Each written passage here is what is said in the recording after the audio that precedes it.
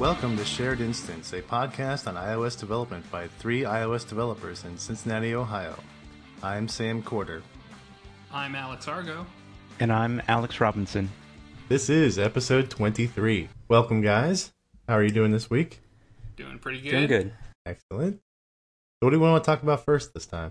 Let's see. Apple has reversed the App Store reviews for the iOS 9 public beta, so users can no longer post reviews for app if they're running the beta. That's pretty nice. Do you think they could actually go back and retroactively take out some of the reviews that people left?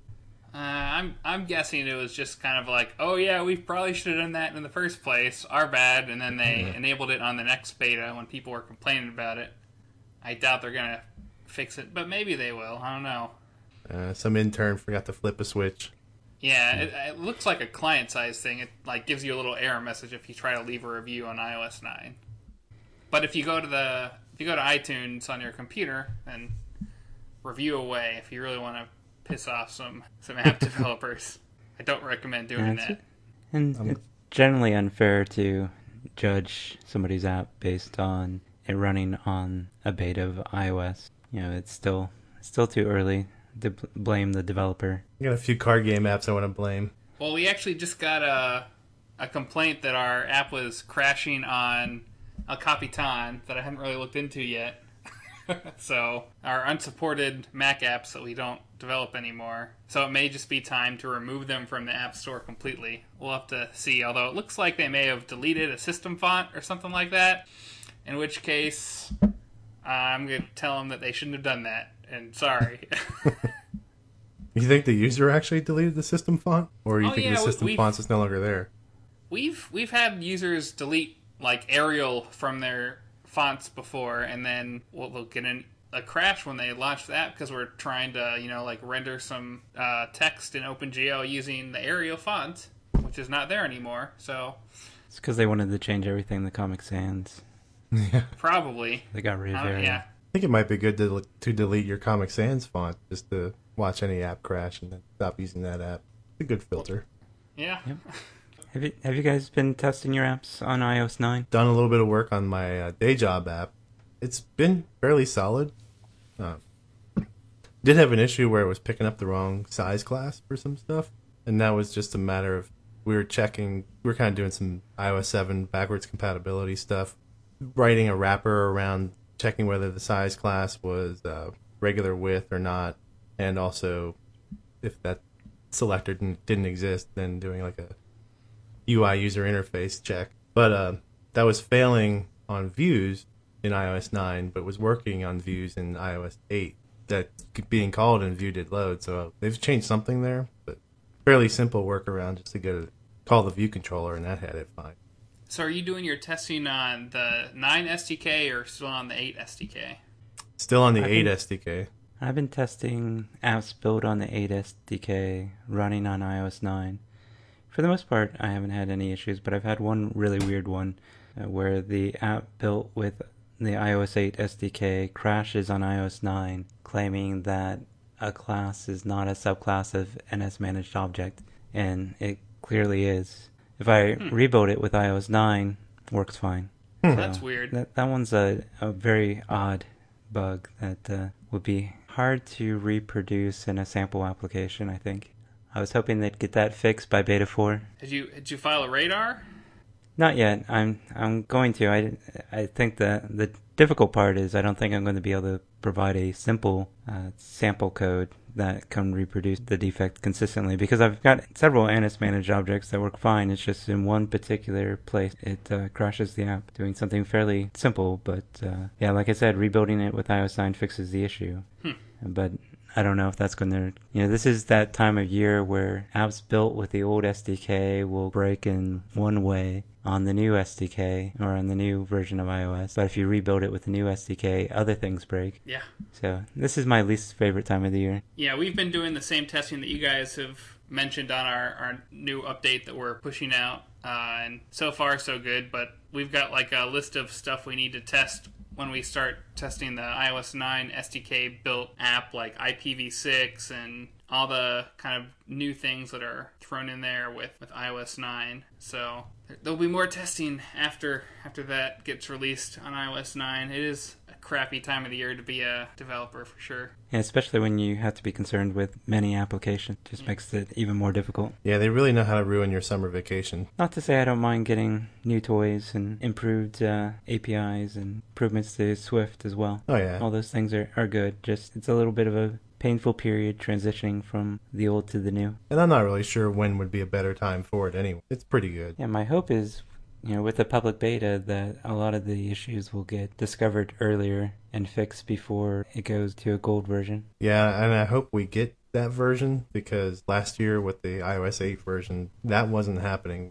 We got, 4, 5 betas, and that was it? And we're already on beta 4. 5 if you're talking Mac OS 10. Should have another, 4, 5, 6 weeks until final, if they're consistent with previous years. I think the last one we got last year was early August, up until we had the release can, the Gold Master. That was scary, because there were some open issues that we had in our app that weren't solved until that very last minute. Although historically they've gone much longer. I think iOS 5 had 8 betas, so you never know. Mm-hmm. There's a nice chart of all the different iOS and their different beta periods and how long they were in between them and all that good stuff. Yeah, they certainly needed more iOS 8 betas. I can say that for sure. And speaking of betas, how about that watch beta?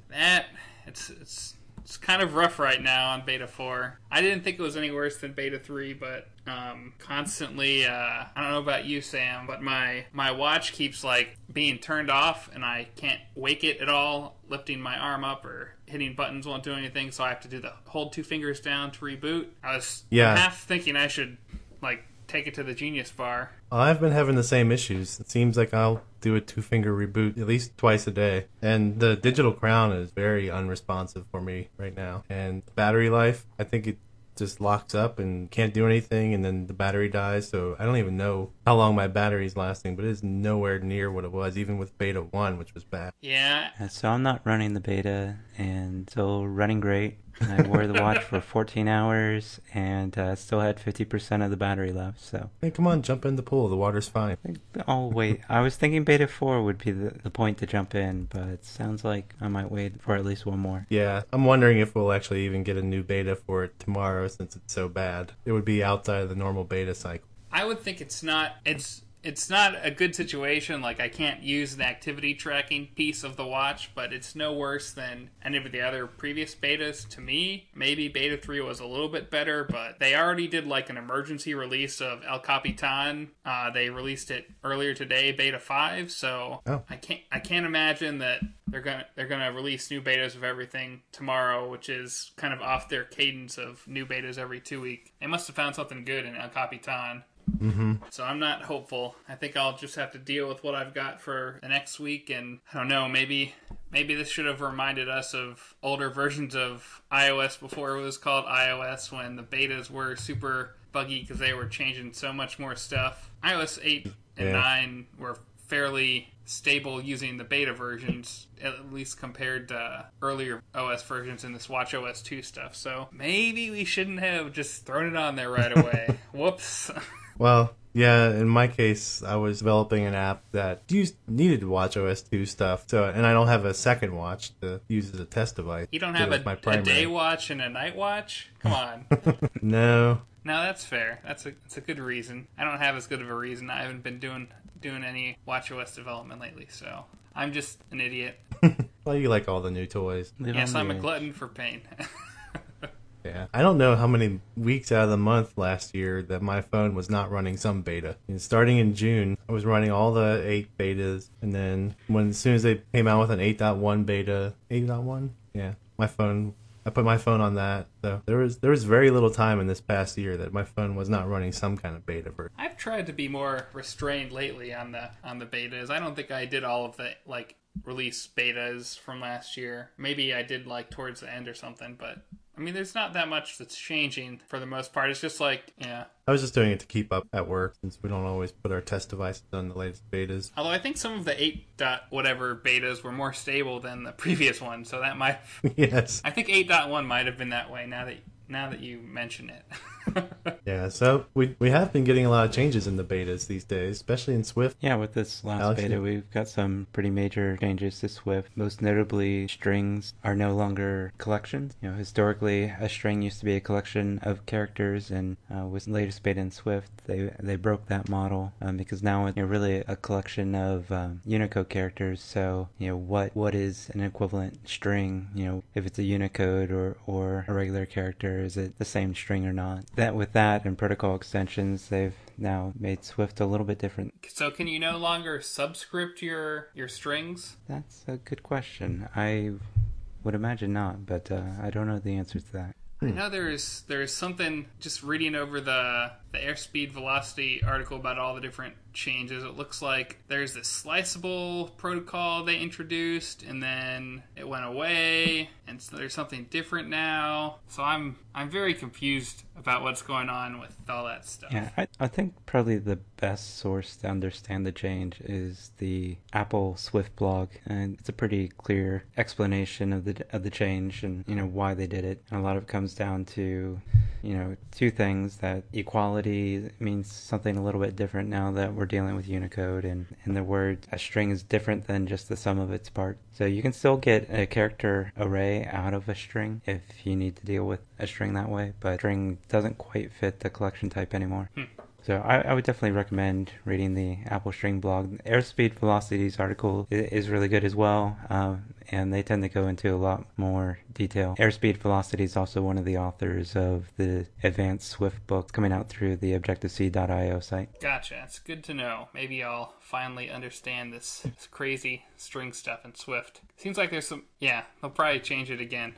Yeah, the whole Unicode character thing has been kind of a challenge, in terms of you don't have length anymore on a string because it kind of depends, is it double byte, or just a regular character string. So length doesn't mean exactly the same thing as it does in Objective-C. Actually, in Objective-C, the NS string, the length is the number of Unicode symbols. So if you have, say, the Euro symbol, which is a multi-byte character, it'll still count that as one instead of, if you were just to put that into a char array and take the length of that. So it sounds like maybe they had a regression versus the NS string and the Swift string, maybe? They had to reconcile? In the Swift string, you have a couple of different ways of counting the length, so it's length is a bit overloaded now. Yeah, it can be a little bit confusing because you never know whether you're talking about the backing store or the number of characters. So another big change to the Swift standard library is they added the perform selector that we had in Objective-C. So this is one step towards making Swift a little bit more dynamic, or at least being able to call your dynamic Objective-C code from Swift.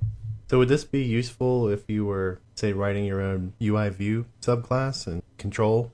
Was it UI control or not NS control, UI control? And you had a subclass and you wanted to add a target, conform to that, actually call out performing that selector on that thing. You think they added it for that or some other strange reason, reflection? It's not quite to the level where I'd say Swift is more dynamic and has reflection. I think this is a pretty small baby step towards that. I think it's more about being able to call and interact with more dynamic libraries, especially in Objective-C, from your Swift code. I guess the selector has to be on an Objective-C object, can't be on a Swift object unless it would inherit from NS object. I could have sworn I saw an example in one of the blog posts about this that it didn't necessarily have to be an Objective-C object. Or at least an NS object. Right. Now, I believe it might be an NS object, but you don't have to do the @obj_c annotation on it to have it work. There's an article on Daniel Owen's blog, and he had an update to his post where he showed that you could do it without using the @obj_c, and his example is inheriting from a custom string convertible, which I don't think that's an NS object. It sounds like a protocol. Yeah. But David Owen, not Daniel. My bad. Sorry, David. And Daniel. Sure. Yeah.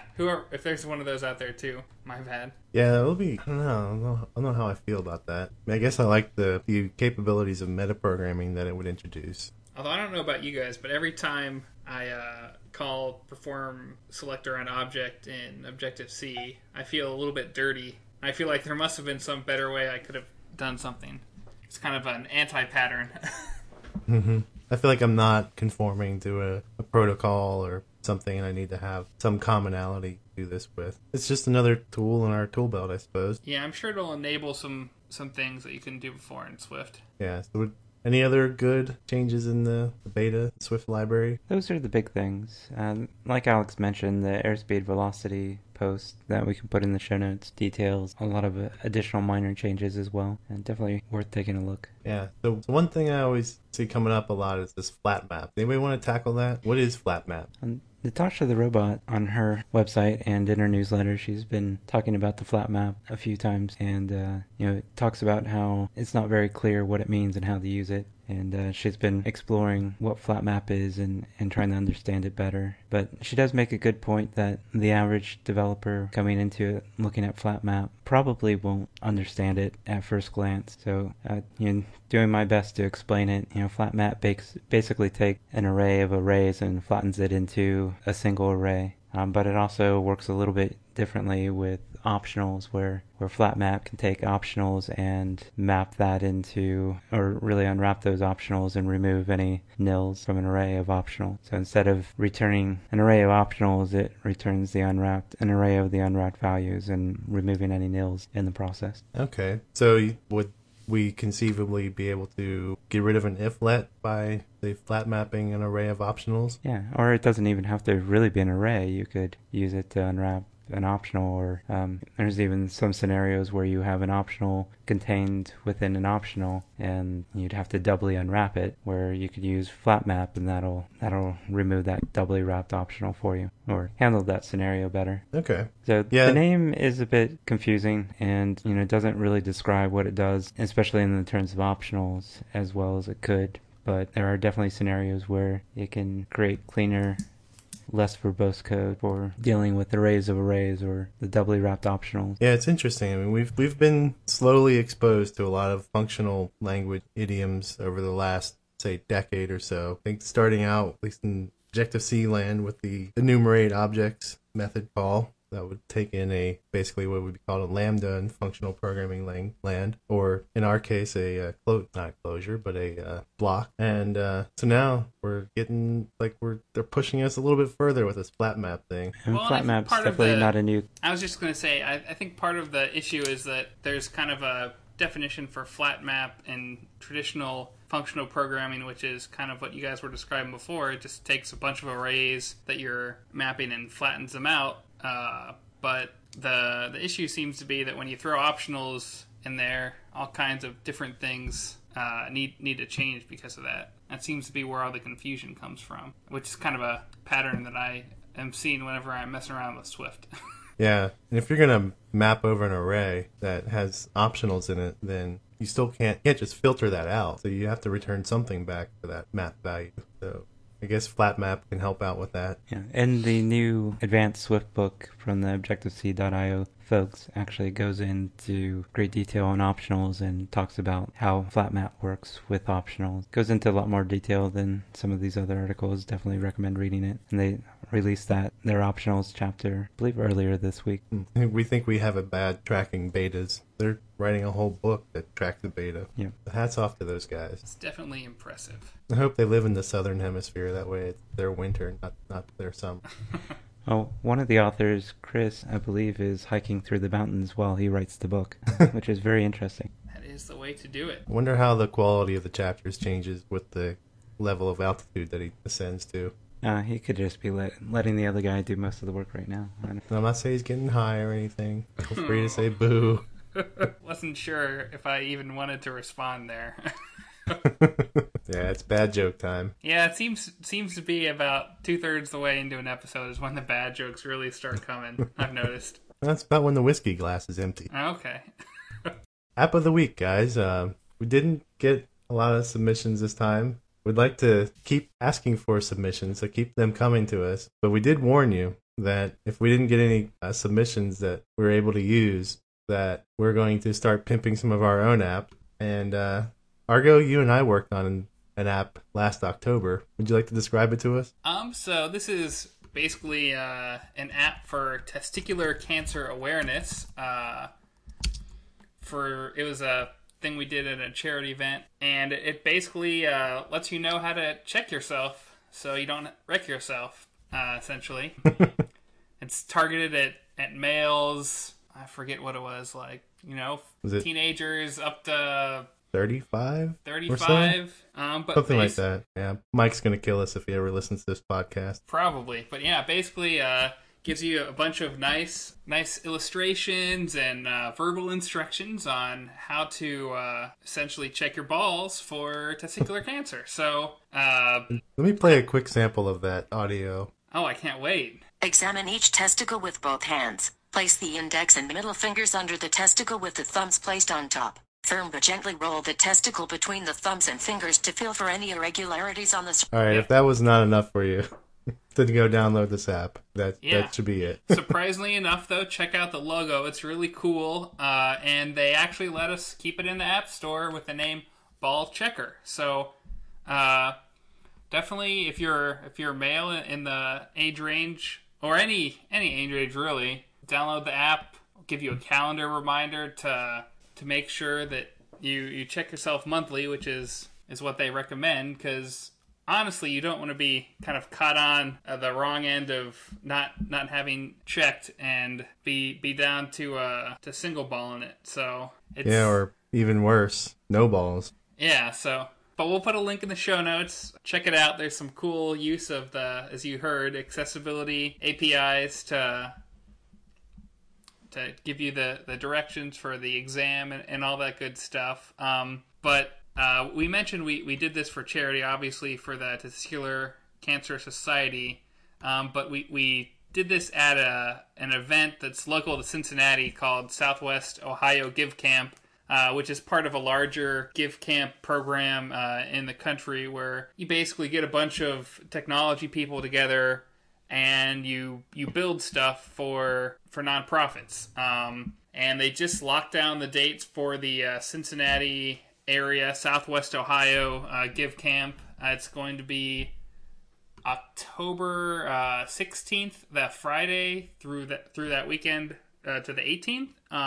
And I really recommend, if you're in the area, you go check out the website, southwestohiogivecamp.org, I believe it is. We'll put a link in the show notes. And think about volunteering. There's normally a wide variety of projects there, from mobile to websites. Normally a lot of websites, just because a lot of these nonprofits just have no resources to put even the basic website together, and it really helps them out a lot. Do you have anything else, Sam? You've participated in it a couple years as well that you'd like to say? Yeah, I think I've done it close to 5 years now. I've done anything from being a grunt on a team to leading up a team, and it's amazing what happens over a weekend. These people that come in with something that looks like it was generated out of front page 1997 for a website, and what they come out with is something that they can use, something that prospective clients can use, or sometimes they just need a good website that a government organization can look at to decide whether they want to grant them funding or not. It's huge, and everybody's got a little something they can donate as far as their talent goes. It's typically not a great thing to go there and try to learn a technology. You're not going to do that very well. It's a high-paced, fast-paced environment where you're trying to knock out some kind of big functional thing within a weekend. And these charities, they're just floored by what happens on Sunday afternoon at the presentation. I think we especially floored them with our demo last year. It's quite a demo. Yeah, that was fun. But there's free food if you're a volunteer. There's all kinds of awesome work that happens. I think like Sam was saying, I was surprised how much you can get done in a weekend. 48 hours of straight coding essentially. I've never been so productive in my life, especially, not working on code at the day job.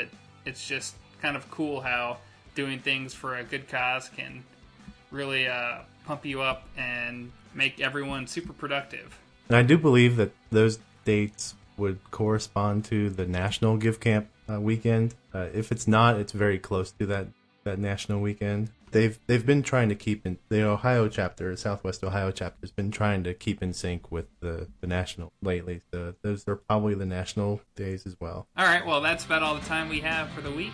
So why don't you guys tell us where we can find you on Twitter? I'm at AJ Robinson. And I'm at Sam Corder. I'm at Alex Argo. And the podcast is at SharedInst on Twitter. And also, you can find us on our website, sharedinstance.com, where we have a link to all of our show notes and previous episodes. And as always, reviews and ratings on iTunes are always greatly appreciated. And don't forget to send us your app so we can feature it, and because you don't want to hear the rest of what Siri tells you to do in that testicular app. Thanks, guys.